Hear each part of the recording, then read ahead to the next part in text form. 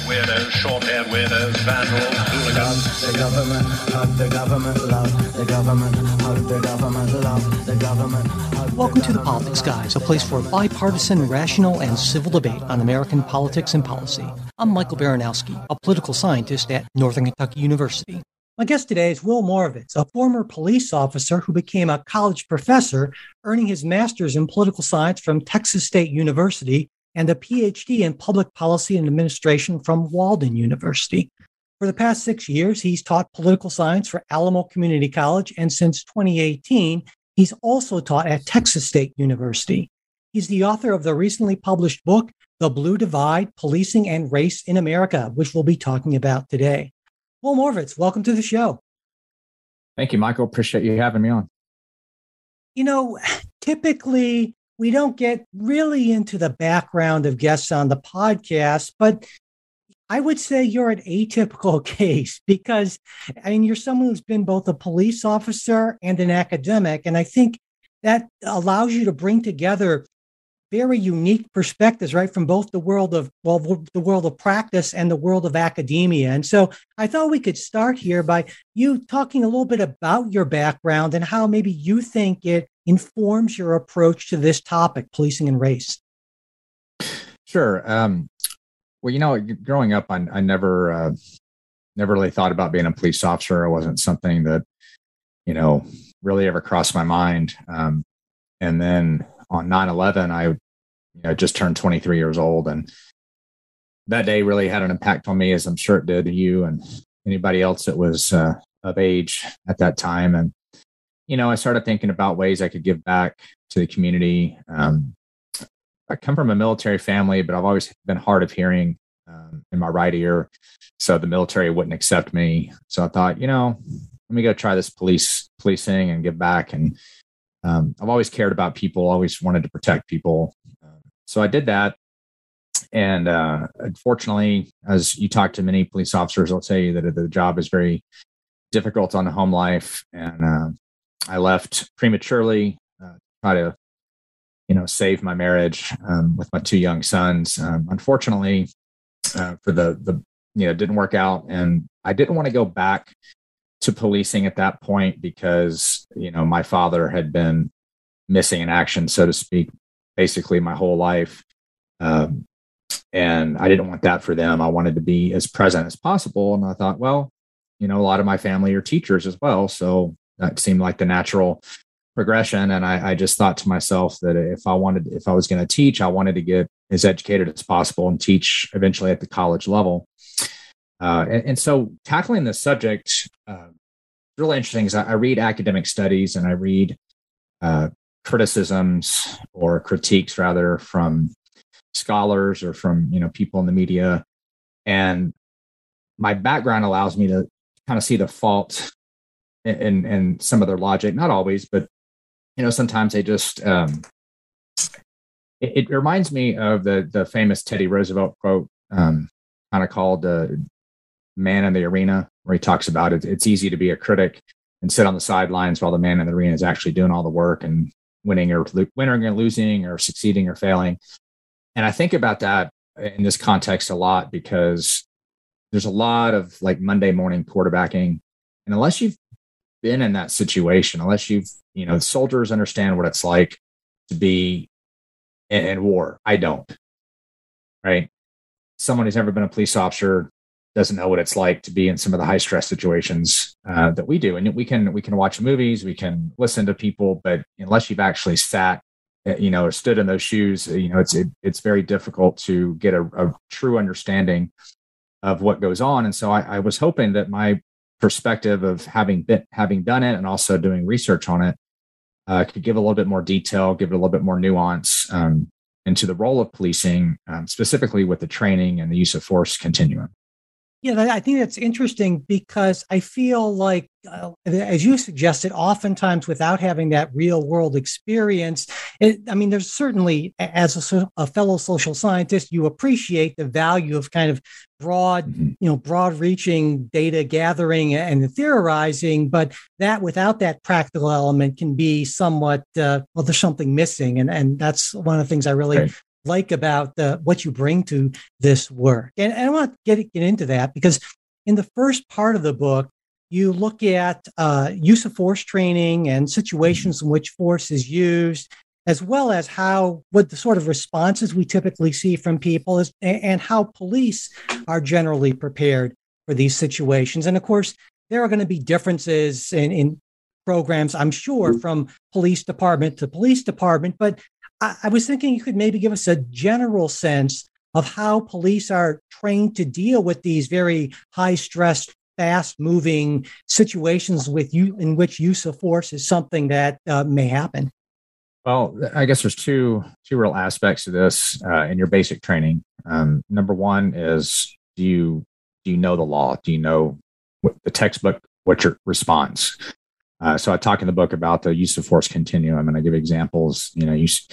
Starts off with just officer presence, right? The couple is arguing, neighbor calls, said, "Hey, my neighbors are arguing." Officer shows up. Oh, a lot of times they just stop arguing and are like, "Oh, police are here," right? That's officer presence, and it goes all the way up to deadly force. So knowing the textbook, knowing that information in your mind is important. But the other aspects to it that are very important. One, you got to practice as close to a real thing as you can. So my department always had a great reputation for quality training. It was done quality, and it was the quantity was pretty high. And so we did practiced vehicle pursuits in a kind of in a confined area. We practiced something called the pursuit and mobilization technique, the pit maneuver, which you basically, it's a way to stop by contacting the rear bumper of the person you're chasing, and then turning, sharply to the left or the right, depending on which side of the bumper you're talking to. It spins them out, and it causes the engine to stall. We do trainings with simunitions where some officers play the bad guys, others play the good guys, and you go through as close as possible. They'll sometimes some departments will go as far as like having flashbangs go off or just distractions, but it's trying to recreate as close as possible to what the real thing is, and reputation, and that, it breeds confidence in your skills, and repetition also makes it more likely that you're actually going to respond in the way that you're trained. The last aspect of that, I'll say, and this is something that they talked a little bit about in the police academy that I went to, but it was really drilled into me by my first field training officer, where he would constantly, like on downtime, or like if we stopped to eat lunch or something, or midnight lunch or whatever it was, he'd say, "Well, what would you do if? What would you do?" I can still hear his voice, "Mr. Moravits, what would you do if you were driving down the street and you saw a body laying on the side of the road?" Just all sorts of different things. And he really ingrained in me this idea of mental preparedness, right? Visualizing different scenarios. How do you respond? Mental practice. One of the things he also said is, practice mentally being in deadly force situations, but always make sure in your little imaginary scenario in your mind that you succeed, you win, which winning means you go home at the end of the shift or whatever. So I think those three aspects are very important. And of course, as you alluded to a minute ago, not every department has the same training budget. Not every department has the same resources. And so you do get a variation. I mean, you look at LAPD or NYPD versus, a town of 50,000. A lot of variation on the amount of training, the quality of training, the resources, the funding, all of that kind of stuff. And so I would. It's difficult for smaller departments, but I would recommend, for officers to try to go seek out their own training if the department they work for doesn't have the budget or the resources for it, and that requires some sacrifice on your end. But it's better than the alternative, I think. You mentioned in regards to your department that you felt it was a good thing that there were a lot of repetitions and so forth. It seems to me that from what I gleaned from your book, that repetition really is an incredibly important aspect of this, right? Right. I mean, you think about sports, for example, I grew up playing basketball, football, and you run those plays and you run them over and over and over till it's like second nature, to where you don't even really almost have to think about it. You just instinctively do it. That goes true with a lot of those types of things. And so if you do, for example, if you go through defensive tactics on, self-defense tactics, and you do it once a year for 8 hours, and that's all you do, when the rubber meets the road, you're not going to be prepared. And so if you're doing it constantly, if you're taking care of yourself, one of the things I highly recommend these days is for officers to get involved with jiu-jitsu or wrestling or some sort of mixed martial art school, because that's invaluable. As I mentioned in my book, as I'm sure you remember, I didn't have any of that training when I was a cop, but after I left the force, I did about 4 years as an amateur mixed martial artist. And I'll never forget that first day going in there and sparring with a guy who had been boxing since he was like 10. I think he was like 30 years old at the time, so about 20 years. And I remember him saying, I'm going to work on my defense. I'm not going to swing at you or punch at you. I just want you to try to hit me. I couldn't hit him.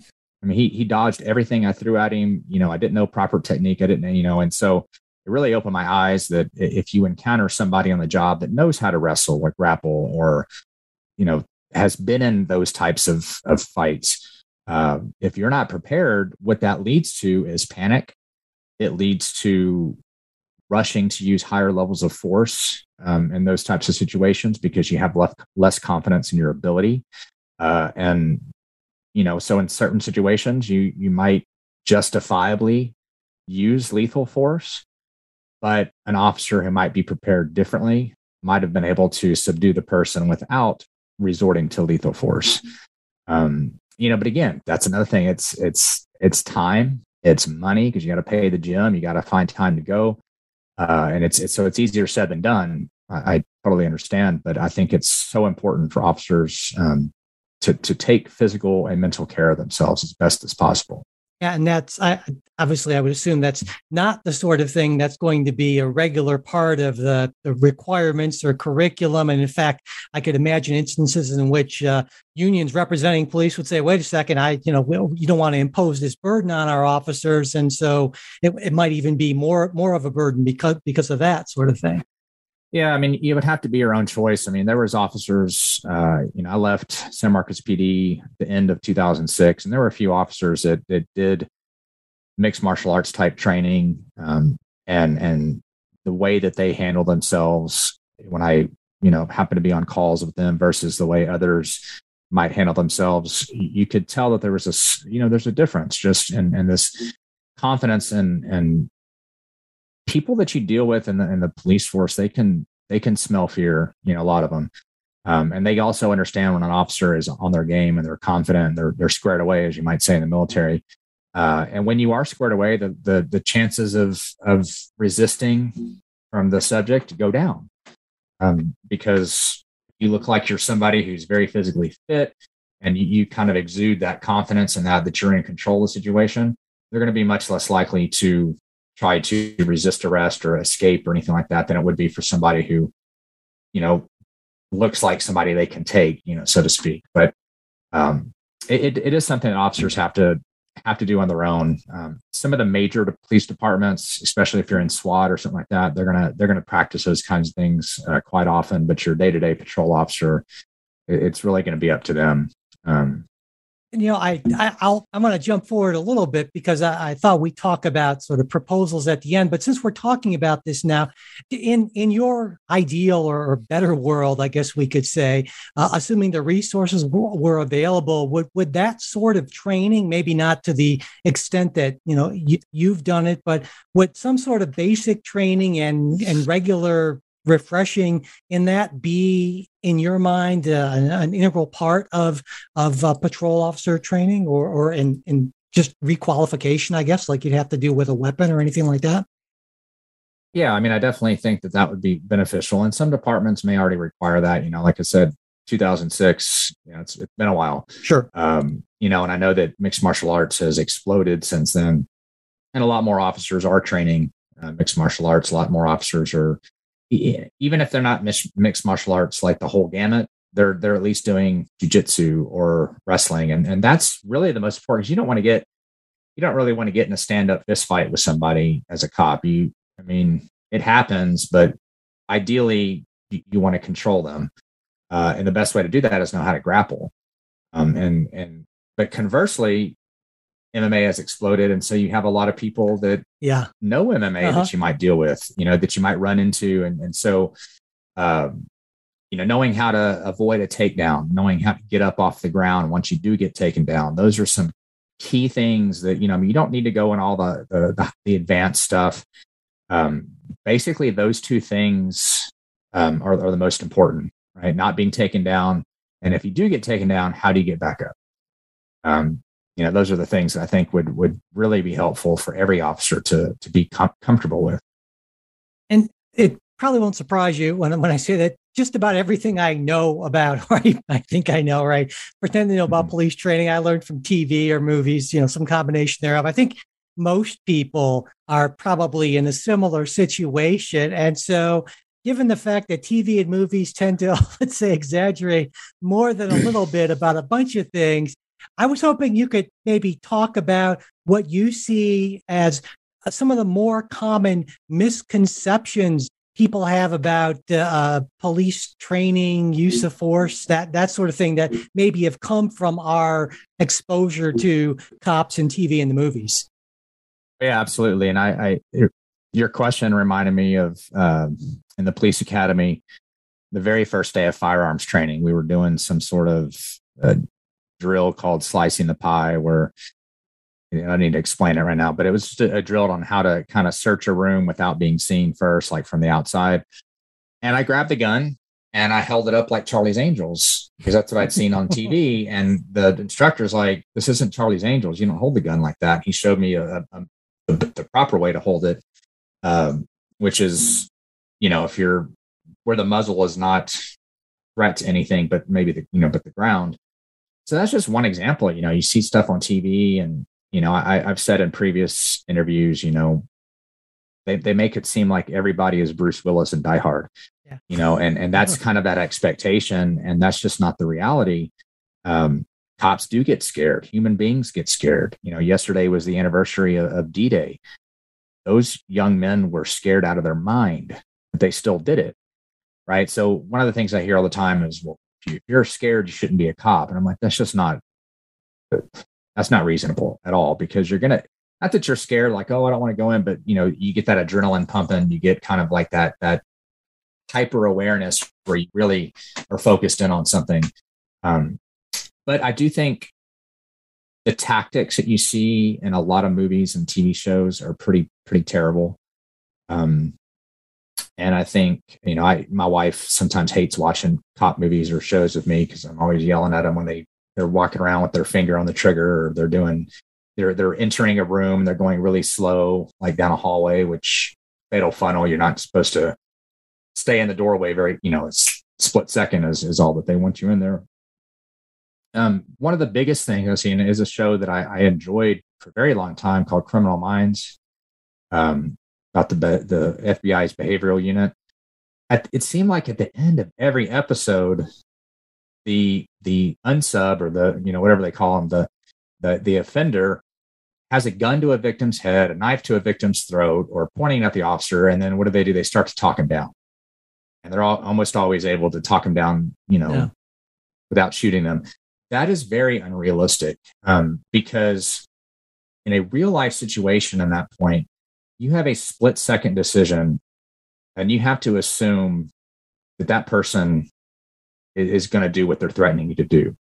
So to save that victim, you need to take action as quickly as possible. This trying to talk them down type of thing works great in the movies, but it's not realistic. Now, if there's no one there, if it's just, the unsub, he's got a knife, and you're, 20 feet away, and you have way to back up. There's a video I write about, or I reference in my book, about two officers in that very situation. They're outside, and a man with a knife is coming towards them, but they have a lot of distance in between them.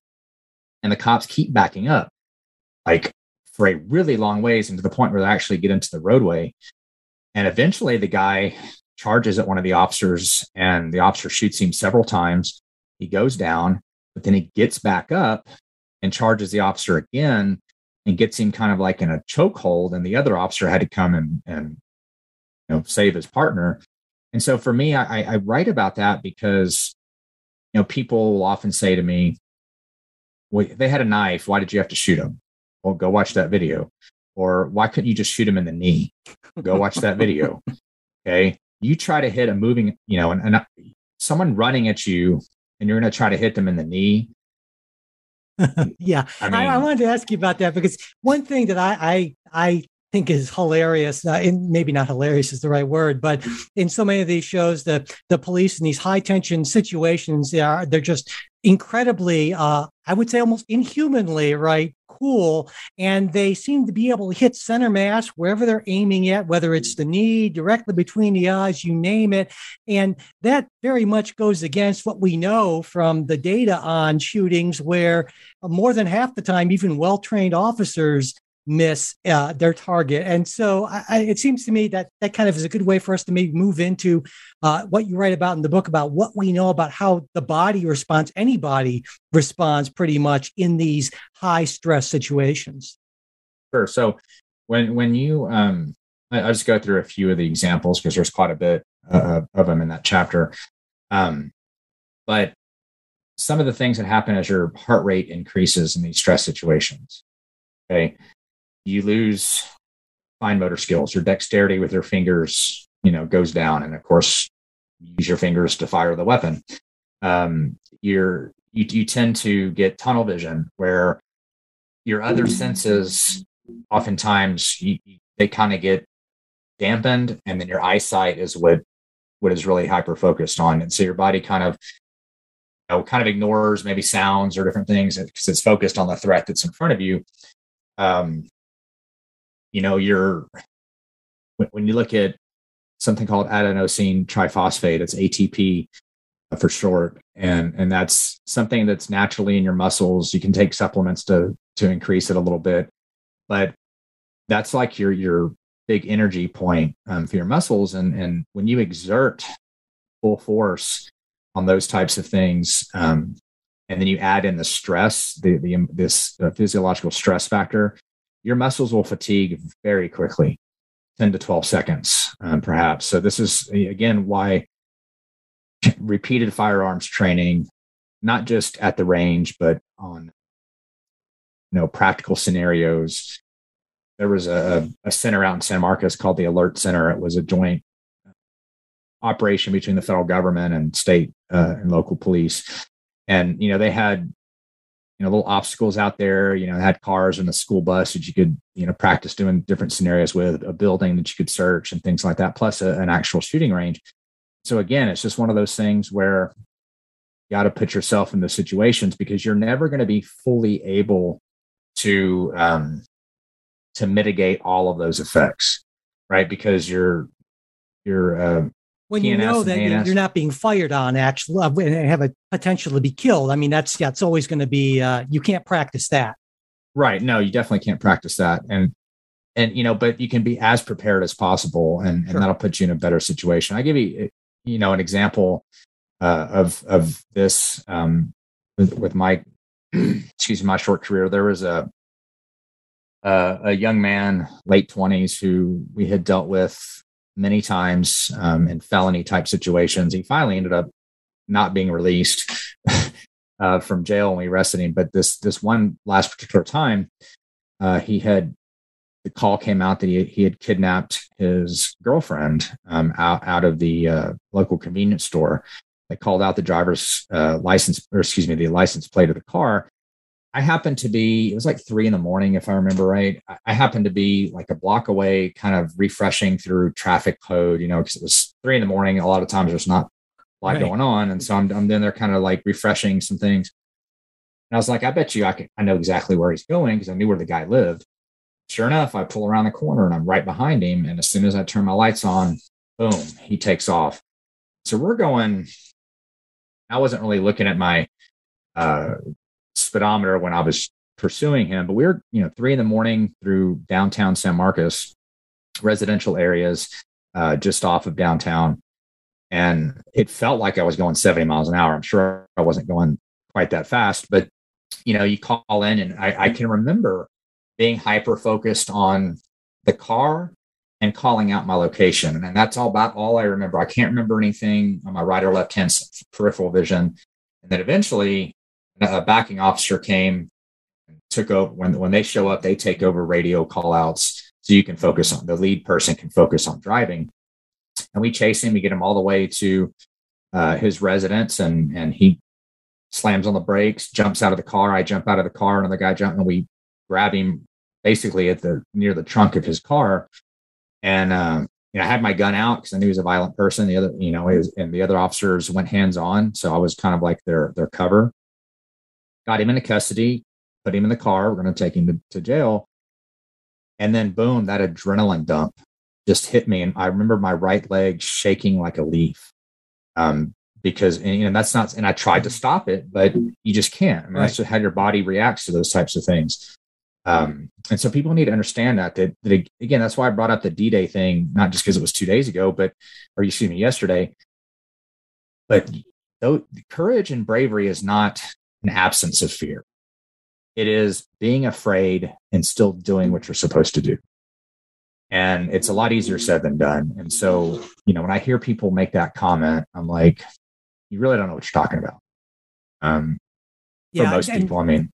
And I know that in the book, I mean, we're talking generally here about use of force in these situations. And to me, the big takeaway is if you expect police in real life to act like police, at least police heroically portrayed in TV and movies, well, then you're asking for them to do what's really inhuman, superhuman in a way, and that's an unfair standard. But I want to move things into more specifically the focus of your book, and that is deadly force in situations where race is an issue.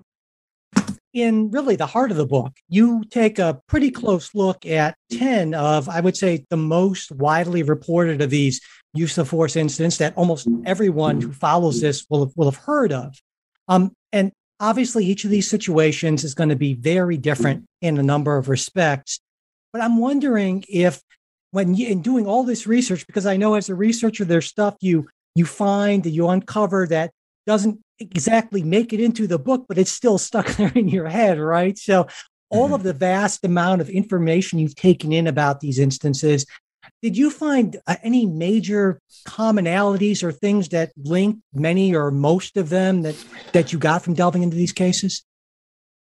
Yeah, I mean, it's not something that applies to every single case, but generally speaking, these are cases where the police have reason to believe that a crime has been committed, or there's somebody actively resisting arrest.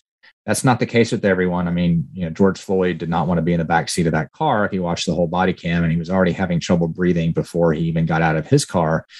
But he wasn't resisting. And obviously, he was killed, and you can go back and forth about whether he would have died because of fentanyl anyways. But the reality is Derek Chauvin spent the rest of his life in prison, and he wasn't resisting.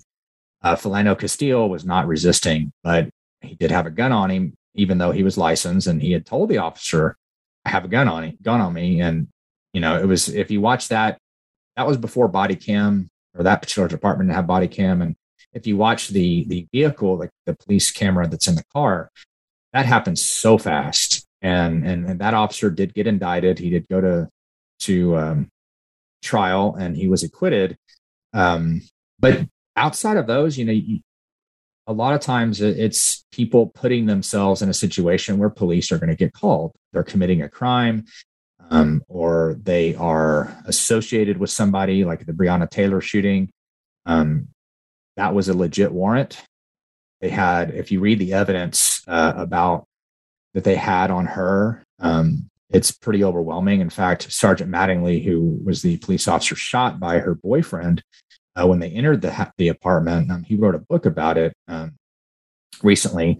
And the amount of misinformation that comes out of these stories is also, or maybe not misinformation. Sometimes it's blatant misinformation. Sometimes it's more about lack of context or lack of information. Cherry picking. Yeah, absolutely. Yeah. So that would I be, like, and occasionally, one of the things that struck me with the Tamir Rice shooting is the dispatch did not inform the two police officers in Cleveland that the caller that called in saying there was a young black male pointing a gun at people in this little park area. The caller told dispatch it's probably fake. They never told the officers that. So when the officers show up, they see a black male with a gun in his hand, and they quickly tell him to drop it. He doesn't, and they shoot and fire. Maybe it could have gone a different way. I think Tamir Rice is probably still alive today had dispatch informed them, because it changes the knowledge what the officer has when they arrive. Most of these situations happened in urban areas. Not all, but the overwhelming majority of them did. And in the one case, the Ma'Khia Bryant case, this is one where, I'm pretty hard on LeBron James about this and some other things. Yeah. But if you remember, Ma'Khia Bryant was shot and killed right around the same time the Derek Chauvin verdict came down. And LeBron put on his Twitter, I don't know how many millions and millions of followers he has, but he put on his Twitter a picture of Officer Reardon, who was the one who shot and killed Ma'Khia Bryant, with the caption in all caps, "You're next." Now, did he mean you're next as in you're the next one to kill? To be killed? Did he mean you're next in the sense of you're the next one to go to prison, like Derek Chauvin? Probably the latter. He ended up deleting his tweet and changed. But my thing at the time was like, so what? The officer was supposed to let Ma'Khia Bryant stab another black girl to death? Like, does her life not matter? Like, do you realize what she was doing at the time? She was yelling, "I'm going to fucking stab you," and had a girl pinned up against a car with a knife in her hand, and she was shot right as she was thrusting towards her. And I'm just like, the cognitive dissonance that it takes to think that, what's the officer supposed to do? Yeah, and I wanted to get into that because I think everyone, or not everyone, but a lot of people in these situations, when there's a report of, especially of a white police officer shooting and killing a black person, that a lot of people go into that hearing nothing more than that, with their minds made up both ways, honestly, on both sides of things. And you've experienced the policing world, right, and the far different world of academia, where I think there are plenty of people who are on those extremes. And so right. I'm wondering, then, given how you really exposed yourself in a deep way and a really in-depth way to this stuff, was there anything that you came out of this saying like, wow, I'm surprised at this? Was there anything that kind of challenged your preconceptions going in on this?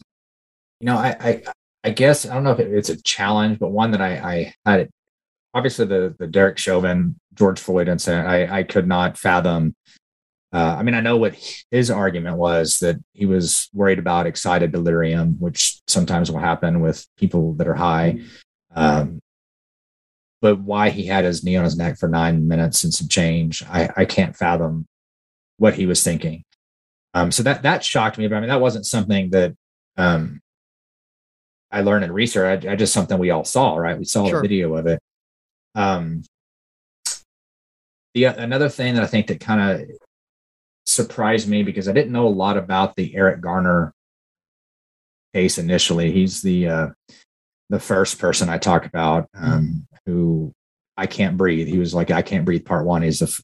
And in that particular case, the supposed chokehold that people blame for his death, I think was applied, and it's a blood choke like you would do in mixed martial arts. And he applied it maybe for 8 seconds at most.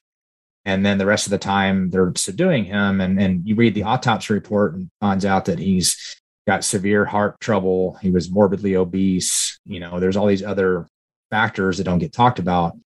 And so I think those things, people like, there's a case just the other day, police shoot and kill unarmed pregnant black woman. Turns out the body cam, she's pointing a gun at the cops, and no one has, to my knowledge, has verified that she was actually pregnant. But it got put out there, and everybody just kind of jumped on it because that's, Right. That's what they want to hear. I remember Michael Brown when it first happened, hands up, don't shoot. When I first heard that, I was like, oh my gosh, he just executed the guy. And then it's like you delve more into it and you realize, oh no, that was his friend that said that. All these other witnesses, black and white, said no, he was charging the officer, things like that. And this isn't in my book, but I want to go back to the first time I really realized that the media distorts reality when it comes to policing. And I'll be brief with it, but I was 14 years old, Rodney King.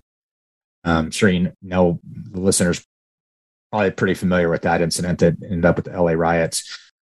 What I found out about a decade later watching a documentary on that is that there's 13 seconds of video that was never shown to the public, but was shown to the jury. And in that, LAPD uses the continuum of force. They low levels of force weren't working. There's at one point where Rodney King has an officer kind of in a chokehold. There's another point where he basically throws an officer across the cement. And what did they show? They only showed King on his knees and on his stomach being hit with billy clubs. So of course people are going to respond with this kind of like they were just beating this poor black man. What they didn't, wasn't widely publicized is he was on PCP, which one of the side effects is it can increase your strength 2 to 3 times your normal strength. But then that 13 seconds wasn't shown. And so when I saw that, I was like, wow, that really changes my perception of that incident, because I, like probably everybody else in America, had thought, wow, the police were just racist bastards who were just beating this poor black guy. Wasn't that simple. And so that really opened my eyes to not just jumping on the first thing that you hear. And I've been going through that recently. I don't know if you noticed in my bio, but I was born and raised in Uvalde, Texas. Mm-hmm. I went to the school where that happened, and it's just something you heard all those initial media reports. A lot of them turned to be false, and you've had all this kind of misinformation, misdirection, and now it's at the point where are we ever going to even know what the actual truth was? Like, is there ever going to be, it's almost kind of like the JFK thing. Like there's been so many conspiracy theories, like whatever the truth is, people aren't going to believe it. So I don't know. I got a little off on a tangent there. No, that's fine. Yeah. You mentioned context, and I want to talk a little bit more about context, because in the book you make, a number of comparisons between police use of deadly force and a number of other preventable causes of death in the United States. And maybe you could talk a little bit about why you felt that was an important and useful thing to kind of keep in mind in terms of context.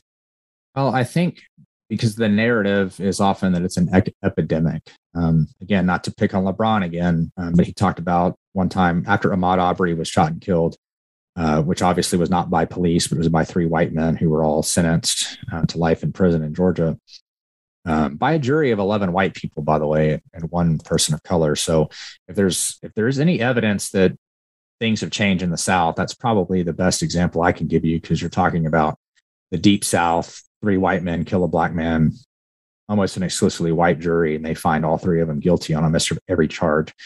But when he tweeted that, he's like, we're being hunted. And I think that narrative, I just wanted to show people that the odds of being killed by police, whether you're white, black, Hispanic, or whatever, are astronomically low. Another reason why I wanted to put that piece in there is after George Floyd was killed, a man by the name of Ami Horowitz, who does these like Ami on the street interviews about different political topics, went to Minneapolis and was asking black people just on the street, how many unarmed black people were killed by police every year. And some of these people were saying, one in particular that really struck me is she's like, oh gosh, at least 100. And then she's like, oh, you mean in the whole country or just Minneapolis? And he said, the whole country. And she says, oh, got to be in the thousands. Right. The actual number at that year was 9. And so I wanted to kind of give it in context, because I've taught black students in high school who feared getting pulled over, and I'm like, you've got to understand that the odds of something bad happening while they're there. No one's going to deny that. They're astronomically low. And so I wanted to compare other things that people don't worry about. Car accidents, falling, various things like that. The CDC, for example, will tell you about 250,000 people die in America every year because of medical mistakes, but nobody's afraid to go to the doctor. Well, I mean, I'm sure there's a few people, but So I just really wanted to put it in perspective, not to mitigate the loss that people experience in situations where a loved one dies, but just for the average reader, just to understand that these events, while highly publicized, are extraordinarily rare. Right. When you consider how many contacts police have with the public. Yeah, and that kind of plays into a larger body of research about people's feelings of safety or how much crime there is, and they almost invariably think that there's a whole lot more than there actually is because of those media reports, which tend to get a lot of focus, a lot of attention, that sort. Yeah, and social media has just made that worse too, because things trend, and we're just so much more aware of things. In the 80s, where I grew up as a kid, my mom would just let me go wherever. Never locked the door, just you'd leave your bike in the front yard, that kind of thing. And the crime in the 80s was way worse than it is today. Parents couldn't do that today. They'd be, social services would be on them. So yeah, absolutely. Right. Yeah. But, some people would say, okay, sure, it's not an epidemic, maybe, but and as you said, that doesn't mean it's an okay thing. And also, some people would say, well, wait a second now, let's take a look at this through the lens of race. And on one level, it seems to me it's kind of an incontrovertible fact, right? Because Black men make up around 6.6% of the U.S. population, and they account for, on average, 26% of police homicides. Now, a lot of people would look at that and say, well, how can you look at those numbers and see anything but racial bias? But you write in the book that that's patently untrue, and it has been for decades. And so please, talk about how you reached a conclusion that, at least on the surface, seems to be at the very least surprising. Okay. So a couple of things about when I analyze that data. Number one, I use the Washington Post database, which they usually about an average of 1,000 people a year, according to their database, are killed in police shootings. I use that one because it's the highest number of the sources I found. Like, for example, the CDC says the average number of police homicides a year for all people is about 430, if I remember correctly. So that's a big difference. It's almost 600 people difference, but I wanted to use the largest numbers. Out of that 1,000, like I said, about 250, 200, 60 people that are killed are Black men.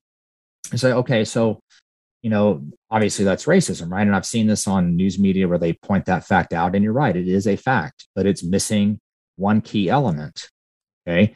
It's missing the element of which race commits the most crime and the most violent crime. Now, when you look at that statistic, let me put it to you this one. I'm sure that you read in my book, but for the listeners, if I were to tell you that NBA referees are racist because 6.6% of the population are Black men, but they account for 85% of all fouls called in the NBA, what would you obviously tell me? Well, what's the fallacy there? Yeah, exactly, because most NBA players are Black. Yeah, and up until a few years ago, it was like probably in the mid 80s to low 90s. Now I think it's closer to 75% as the European players have gotten a lot better. But yeah, that's and so when you look at this issue, you look at, okay, so from 1980 to 2018, FBI uniform crime reports show that 51% of all homicides in that 38-year period were committed by Black men. 53% of all homicides were committed by Black people, because you have 2% that were committed by women. You look at things such as aggravated assault, armed robbery, all of those types of crimes where there is an aggressive criminal element, where there is a weapon involved or there's serious injury, far more, 50 to 60%, depending on the particular offense, are committed by young Black men. And it's a very, very small percentage of young Black men. The vast majority of Black people of any age are law-abiding citizens that contribute a lot to the society. But those are just facts you can't get around. And I've had people tell me, well, you can't trust the FBI. Okay, well, let's look at the CDC, right? Or let's look at the National Crime Victim Survey, which doesn't involve police at all. It's just asking people, okay, do you know what was the color of the person that committed the crime? Do you know? Yes, no. Okay, well, what was it? And they tell you, and you see that there's not, if you compare the numbers from the National Crime Victim Survey to the FBI crime report, the CDC data, it's all pretty similar. Which indicates to me that it's the rate of offending that is the cause for that, as opposed to a racial bias. Now, I think on that, some people might come back, and even if they accepted all of that analysis, I can definitely, and I know there are some people who say, okay, even if that's true, there's an argument that, well, it's based on the number of police interactions, and that's to some extent is determined by the people that police officers choose to stop and interact with. And there's that whole idea of what's called driving while Black and so forth. And the kind of similar idea that a lot of Black neighborhoods are, according to some folks, over-policed and overly aggressively policed. And so if you're creating an environment in which there are just going to be a lot more interactions with Black people because police are being more aggressive, are policing them more, well, then you're going to get more of that. And so there's still an underlying problem as opposed to just a higher level of criminality. What do you think about that argument? Well, this whole defund the police movement that happened in the last few years, and the activists pushing for this, one thing that really struck me is some news media outlets went to inner city Black neighborhoods and asked the older people, age 40 and up, do you want more police? And they're like, yeah, we do, because we're scared of crime that's around here. And I think that when you look at our Black neighborhoods, for example, over policed, well, I would say no, because police are assigned to districts. Right? You're assigned to your little beat, whatever it may be. And when you're assigned to that district, you go where the action is, whether it be because someone's called 911 and you said it, or because you're just running traffic in an area. Like, for example, one of the districts I ran at the time was the south side of San Marcos along I-35. And although San Marcos has grown quite a bit since then, at the time, there really wasn't anything out that way besides the outlet mall and a couple of apartment complexes. Now it's much, much different. So my traffic was, I'd do some stuff on the interstate, but a lot of times I'd kind of roam around and back up other officers or go to districts that were close by, because there just wasn't a lot of action in my district for the time I was assigned to that. And so I think, when you look at an officer and saying, okay, this is your district, you look at the history. Okay, where is crime most likely to happen? Because you're trying to prevent crime, right? So you stay in those areas, and sometimes you get out and you walk around and you smell dope, or you hear somebody arguing, and you just go check it out. For whatever reason, there's just not a lot of middle class, upper middle class neighborhoods just don't have a lot of action. My neighborhood growing up was very middle class. It was kind of outside the town of Uvalde, but I can't ever think of the police ever showing up in my neighborhood. Not because it was primarily white, because it wasn't. Uvalde is about 80% Hispanic, but because nothing ever happened out there. And so the only time they'd go there is if someone called 911. So, my answer to that would be, look at the data of where crime is committed, who is committing it, and you would expect the police to be policing those areas more heavily, because if they spent all their time in areas that didn't experience a lot of crime, well, then they're going to say, well, why are you wasting your time over there, when we've got this violent crime just, 8 to 9 blocks, away from you. So it's kind of one of those, it's damned if you do, damned if you don't. But I definitely think that while I understand people's concern about that, the reality is police are going to go where the action is. It doesn't matter what color that neighborhood is. which is I'm sure not to say that any particular race or is inherently more criminal or anything like that than any other, but there are just other I would assume other factors that you would probably, if we were having another conversation, are driving some of the things that lead to crime. Yeah, sure. I mean, poverty does not cause crime, but there's a high correlation between poverty and crime. Sure. There's a really high correlation between people committing crime, especially young men who did not have fathers in the home. So those are some things that they definitely, when you look at, I think Barack Obama, I forget the exact numbers, but he's like, they're far more likely, boys raised without a father in the home are far more likely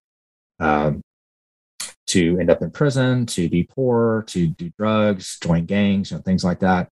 And when you look at the current rate, according to CNN and some others, about 70 to, depending on which source you use, between 70 and 75% of young Black men born today are born in a home that does not have a father present. Not to say that the father is completely out of the picture, but they're not at home. And that correlates very heavily with getting, Tupac Shakur mentioned this back in the 90s, if I had a father to calm me down and do things, he's like, I wouldn't have turned to the gangs in the streets. He said a man can calm a man down better than a woman can, is what is his paraphrasing, of course. But I think that has a lot to do with it as well. Yeah.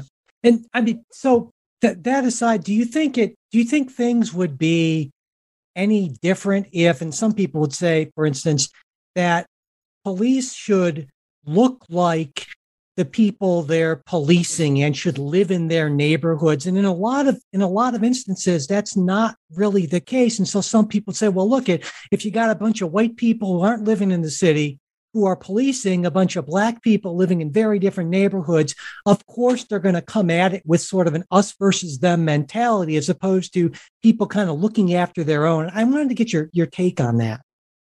Well, I think, as far as living in the area that you patrol, again, depending on the jurisdiction, the department you're in, your area that you're going to patrol is going to change. So there's a difference between being a cop in, say, Houston, Texas, as opposed to San Marcos, because, sure, the size difference, not just with the population, but just the total distance. And so if you're assigned to an area of Houston that is very high crime, why would you want to live there if you didn't have to as a police officer, right? Especially because, people are going to know, hey, the cop lives there. Let's go, mess with his house or do something to him. In San Marcos, it's, a smaller town. It's much harder to get away from those areas you patrol. So you do kind of live there. And I think if you look at small towns and the relationships with the police are probably, I don't know the actual date on this, but I would guess that it's a little bit better because these people. Like I remember Officer Brown, Officer Garcia in Uvalde. I went to school with their kids, I knew who they were. And so there was a little bit more of a friendly kind of atmosphere when I did run into them, because I was like, oh, that's Annie and Becky's dad, or sure, that's Oscar's dad. But I think when you look at, there are exceptions to this, but when you look at the population of Blacks in the country, 12, 13%, 15% of police officers nationally are Black. So they're actually slightly overrepresented in the police force. Now, where does that happen? That happens in the big cities, right? Because minorities, whether they're Black, Asian, or Hispanic, or whatever, Latino, they tend to live in bigger cities. Look at Baltimore. I didn't mention Freddie Gray in my book, but whole Freddie Gray thing, right? District Attorney Mosby, Black woman. The police chief, Black man. Mayor, Black. Those kinds of things. I think when the majority or a high percentage of officers in some of those departments are Black. So, I don't really see overall. It's a problem for places like Ferguson, right? Ferguson, that was a big thing about Ferguson. A lot of white cops dealing with a lot of Black. But, I think it's relegated to depending on the community, because you look at Baltimore, look at New York City, look at Chicago, there's a lot of Black police officers. And if you talk to Black police officers, they'll often tell you that they get looked at worse than the white officers, because they're often saying, oh, you're an Uncle Tom, you're a sellout, you're a race traitor. And I've known black officers that get told that, and but in a perfect world, yeah, it would be better. But I think a lot of it has to do with just seeing the police in a different light, because if you think police are bad, it doesn't really matter if it's a Hispanic cop, a white cop, or a black cop showing up at your door. All you see is blue. So let's pull back just a little bit as we kind of come closer to the end of things. Even let's say we accept the conclusion that police use of deadly force isn't racially driven. That doesn't necessarily mean that there's not kind of a more general problem with police use of force. And for instance, if you look in the U.S., police homicides are around 1,000 per year, and that's pretty consistent in recent years. But that's considerably higher than in most any other developed countries. I looked at, according to Statista in 2019, it was 33.5 per 10 million police killings in the U.S., compared to 9.8 in Canada, 8.5 in Australia, 1.3 in Germany, and 0.5 in England and Wales. I mean, I think a lot of people look at that and say, wow, regardless of racial bias, we've got a real problem with overly aggressive policing in the U.S. And I wanted to get your take on that. Well, I know a little bit about some of those other countries, and my understanding, at least like with England, is at least in the past, I don't know about recently in the last few years or so, but correct me if I'm wrong, but I thought that a lot of the patrol officers in England, for example, did not even carry guns. Yeah. I know Australia basically confiscated everyone's gun. America, we have the most guns. We have the most legally owned guns, and I'm guessing out of developed countries, we probably have the most illegally owned guns. And 82% of all crime, according to Washington Post, is committed with an illegal. 82% of a gun crime is committed with an illegal gun. I think a lot of that is just an American cultural difference. Sort of if the country's more violent, you're going to have more violent police interactions, just as a matter of course. Right. And I think, you look at, part of it has to do with the history of the U.S. Part of it just has to do with the culture. I'm remembering back in high school, my German teacher telling me that Germans view sex the way that Americans view violence. And what she meant by that is you can turn on regular German TV commercials, whatever, and you'd see nudity. The TV shows were more sexually explicit, but there was hardly ever any violence, because to them, violence was the thing. Oh, you don't want to show that. Whereas in America, I can remember growing up, like mom and dad, don't look at the breasts, at 5 years old, but, oh, look, it's Arnold Schwarzenegger murdering everybody. Sure, it's a Terminator. That's awesome. Well, you can watch that. So I think there's a lot of that too. It's just it's a big cultural difference. And the fact, that there's a lot of guns in this country. Oh yeah. And when you're presented with a gun or a knife, not to say that there isn't a legally justifiable reason to shoot an unarmed person. But when you're presented with a deadly weapon, you're trained, protect yourself in the threat. So yeah, I mean, I do think culture has to do with it. The way police are trained, just whether or not police have guns. I mean, it'd be kind of hard to kill a criminal in England if you don't have a weapon. Yeah, for sure. Well, I'd like that, and on sort of a positive note, and maybe here's a way to do it. Not too long ago, President Biden signed an executive order that was directed at federal law enforcement, which is a minority, something around only 11% of all law enforcement officers are federal. But this order mandates body cams, bans chokeholds, restricts no-knock warrants, tightens standards around training, around use of force. It calls for comprehensive data tracking on use of force incidents that involves these federal law enforcement officers. And it also restores the Obama-era restrictions on transfer of military equipment to local law enforcement, kind of the major things it hits. I wanted to get your take on that, not just as it applies to federal law enforcement, but if we're looking at kind of a template maybe for how we might improve, state and local law enforcement, what you think about that as a potential template. Well, I think there's aspects to it that I think are good, and aspects that I think may or may not be good. Um, for instance, body cams are great. Body cams. I remember when I left the police force, they were starting to kind of experiment with body cams. And I remember a lot of officers were like, oh my gosh, it's just going to be Big Brother watching over us all the time. But it's actually turned out to do the opposite. It's saved the skin of a lot of officers because you can see what they see. So I'm all for body cameras. And I would love to see more funding for police agencies that may not be able to provide body cameras. Um, I don't know if Uvalde police or Uvalde school district police had body cameras or not. I don't know that, but if they do, I'd love to see. Well, it may not me personally, but I'd love for the investigators to be able to look at that Sure. and say, okay, this is what they saw. When you look at demilitarizing the police, this has been a big thing in the last, Homeland Security was created after 9/11, and really where the militarization of the police came from was as a response to 9/11.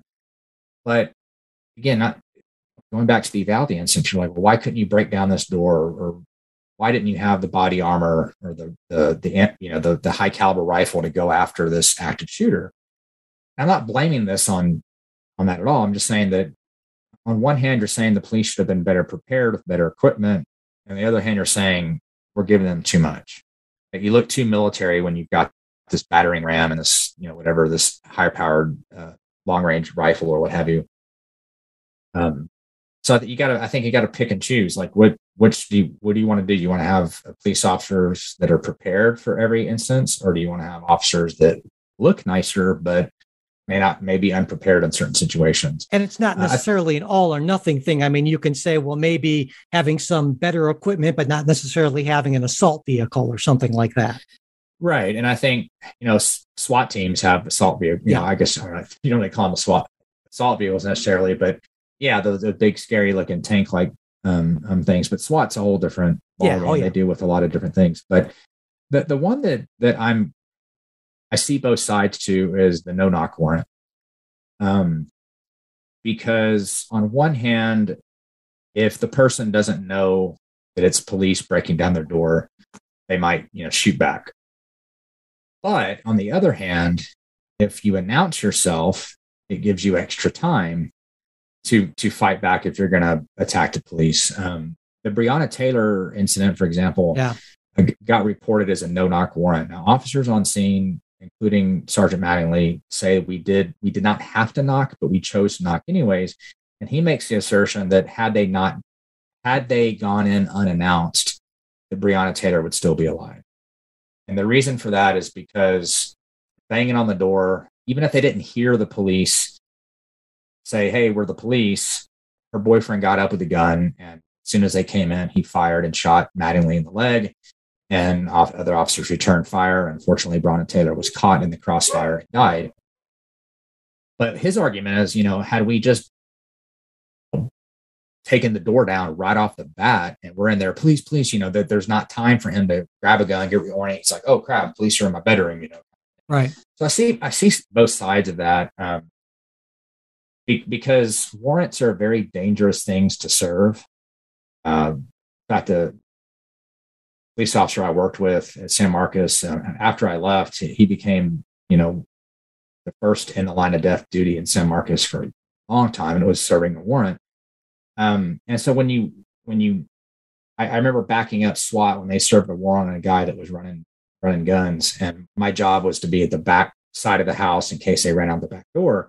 And I can remember hearing them. They said, San Marcos police, boom, knocked the door down and threw flashbangs in, disorient them. And I think, again, it's something that I don't like, the aspect of banning them outright, because then it prevents you from using them selectively on certain targets that really may need the no-knock warrant so that you protect the officers. And I just wanted to point out in the Biden executive order, and if I misspoke, I might have, it's a restriction, but not a ban. Okay. So you wouldn't necessarily be against a restriction, but because you think that there are instances in which that they can be useful and actually potentially save lives or save people from getting injured. What about chokeholds? That's something that comes up a lot as well. Well, chokeholds, I guess it kind of depends on what kind of chokehold we're talking about. I mean, in a deadly force situation, the way I was trained is you do whatever you need to do to survive. So if you got a guy stabbing you and the only thing you can do to stop him is to start choking him, well, then you do it.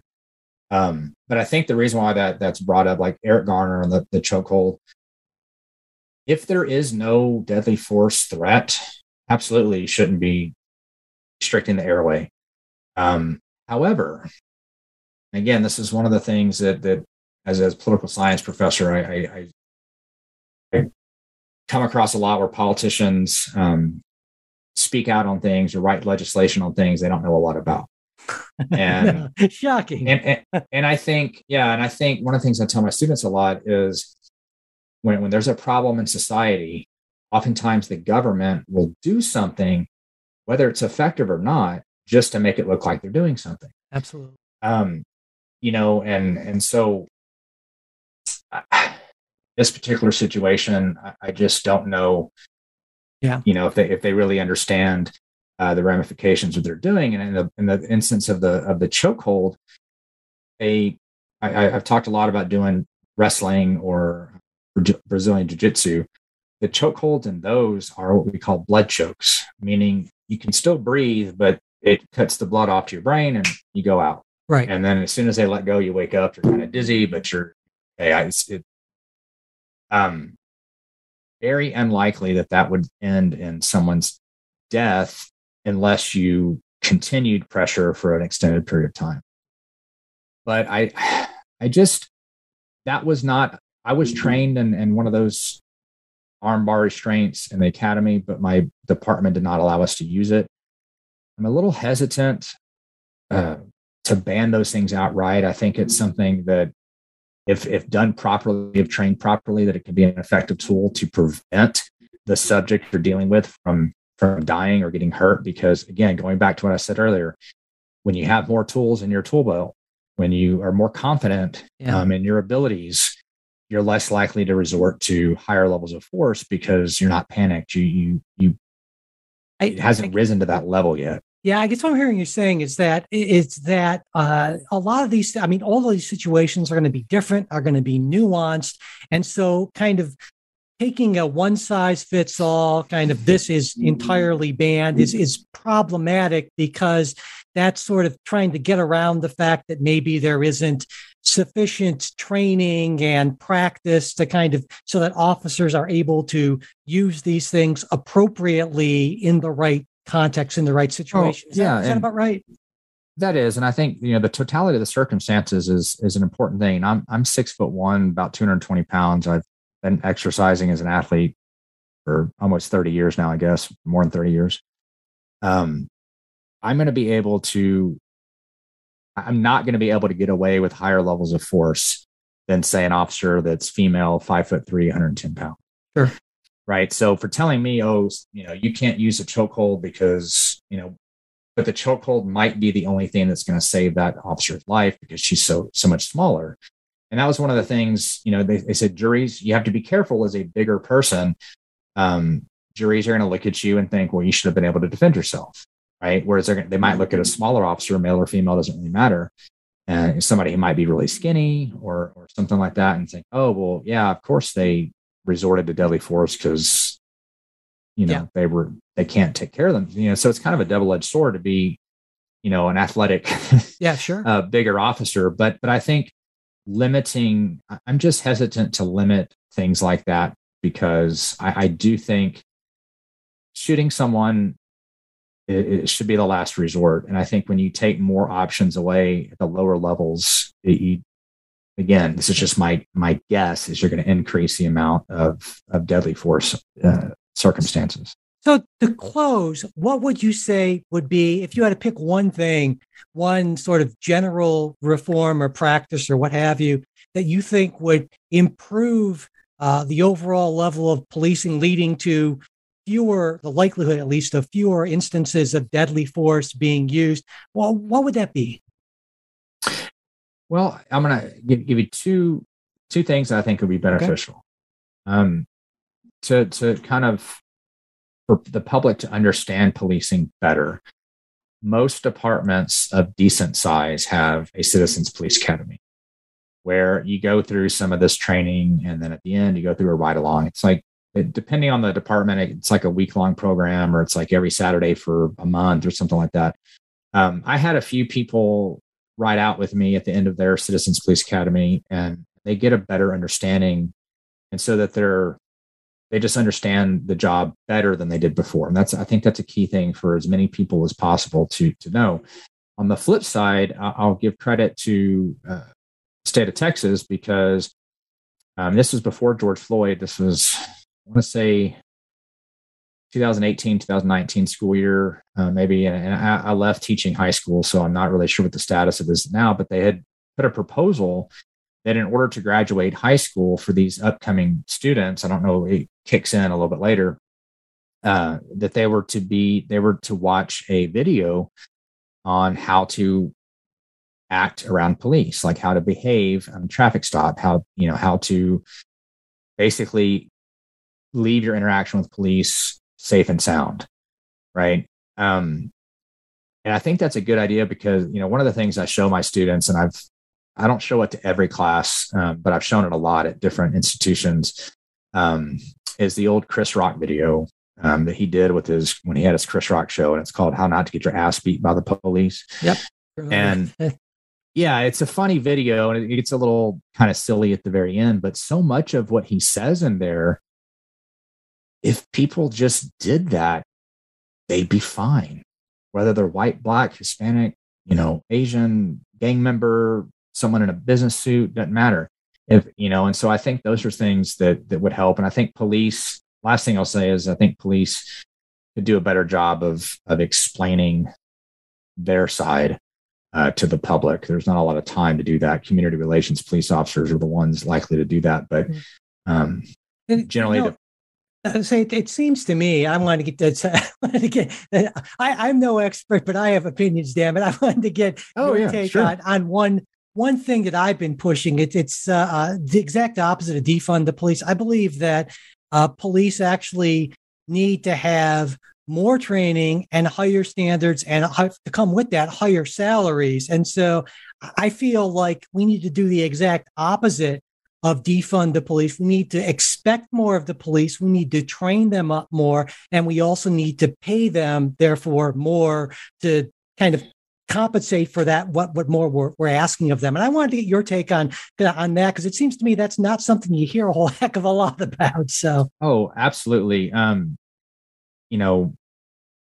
For most departments, you just have to have a high school diploma or GED. I remember being told by the police chief when I got hired, and my old police chief is now a professor of criminal justice at Texas State, so he went and got his PhD too. So it's kind of funny. We had lunch together a few months ago to catch up. But he would tell me that officers that have graduated college are much less likely to use force than officers who don't. Part of that is just being around different people, being around, that kind of thing. And he never showed me data on that, so I don't really know what the exact data on that would be. But the other thing I'll say about that too is, when you look at people in high school and college, and they're like, "Oh, I'm going to college," or "I'm in college, I'm going to graduate," oftentimes they'll look at policing and be like, "Oh, well, that's just something you do if all you have is a high school education." Right. I say that because that was actually told to me by a student at Texas State when I was a cop, and didn't go over very well with the three officers on scene, because two of us had bachelors, and our sergeant had a bachelor's and a master's. So, but I think funding police and offering higher salaries is going to attract better people. It's going to be more competitive, so you can select better people. I think you're absolutely right. I mean, the one thing I've said about defunding the police is, a lot of in academia, or at least, even in public education. My wife's a 5th grade teacher. If a school is not performing well, do you just defund the teachers? You know what I mean? Like, if they're not passing the standardized test, what do you do? Oh, we're going to take away some of your resources and your funding. We're going to pay you less now. It's counterintuitive. And that's kind of what we saw when the cities that did defund the police, crime just went through the roof. So I think you're absolutely right. Better training, better pay, better quality of candidate, would all be things that would really help. Well, on that note, we will end. We went a little bit long. We normally do. I guess that means that I really enjoyed talking with you, That's Will. okay. I hope you enjoyed talking with me too. And thank you so much for taking this time to talk. All right, thank you, sir. You have a great one. We hope you enjoyed this Politics Guys interview, and if you did, we'd really appreciate it if you could mention us on social media or however else you share things you like. It would also be great if you could rate and review us on your podcast app. If you got a question, comment, correction, gripe, manifesto, whatever, you want to share it with us, you can reach us a bunch of ways. Mail at politicsguys.com, as well as there's our supporters exclusive Discord channel, and we're also on Facebook and Twitter. And if you'd like to become a supporter of the show, you can find out more about that at patreon.com/politicsguys or politicsguys.com/support. And links to all that are always in our show notes. The executive producers of the Politics Guys are Bruce Johnson, Wilma Moreno, Andra Masker, Daniel Toe, and Ryan Beasley. We'll be back with a new episode this coming weekend. We hope you'll join us.